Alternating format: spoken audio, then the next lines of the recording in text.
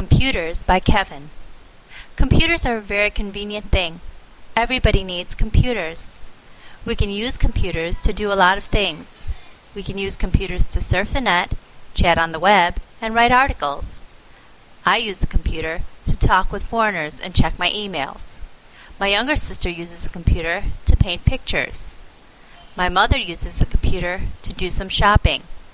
My father uses a computer to work on his pro forma invoices. My aunt uses a computer to download songs so that she can listen to them. So, computers are very convenient. However, computers used over a long period of time can cause nearsightedness. So, it's better not to overuse computers.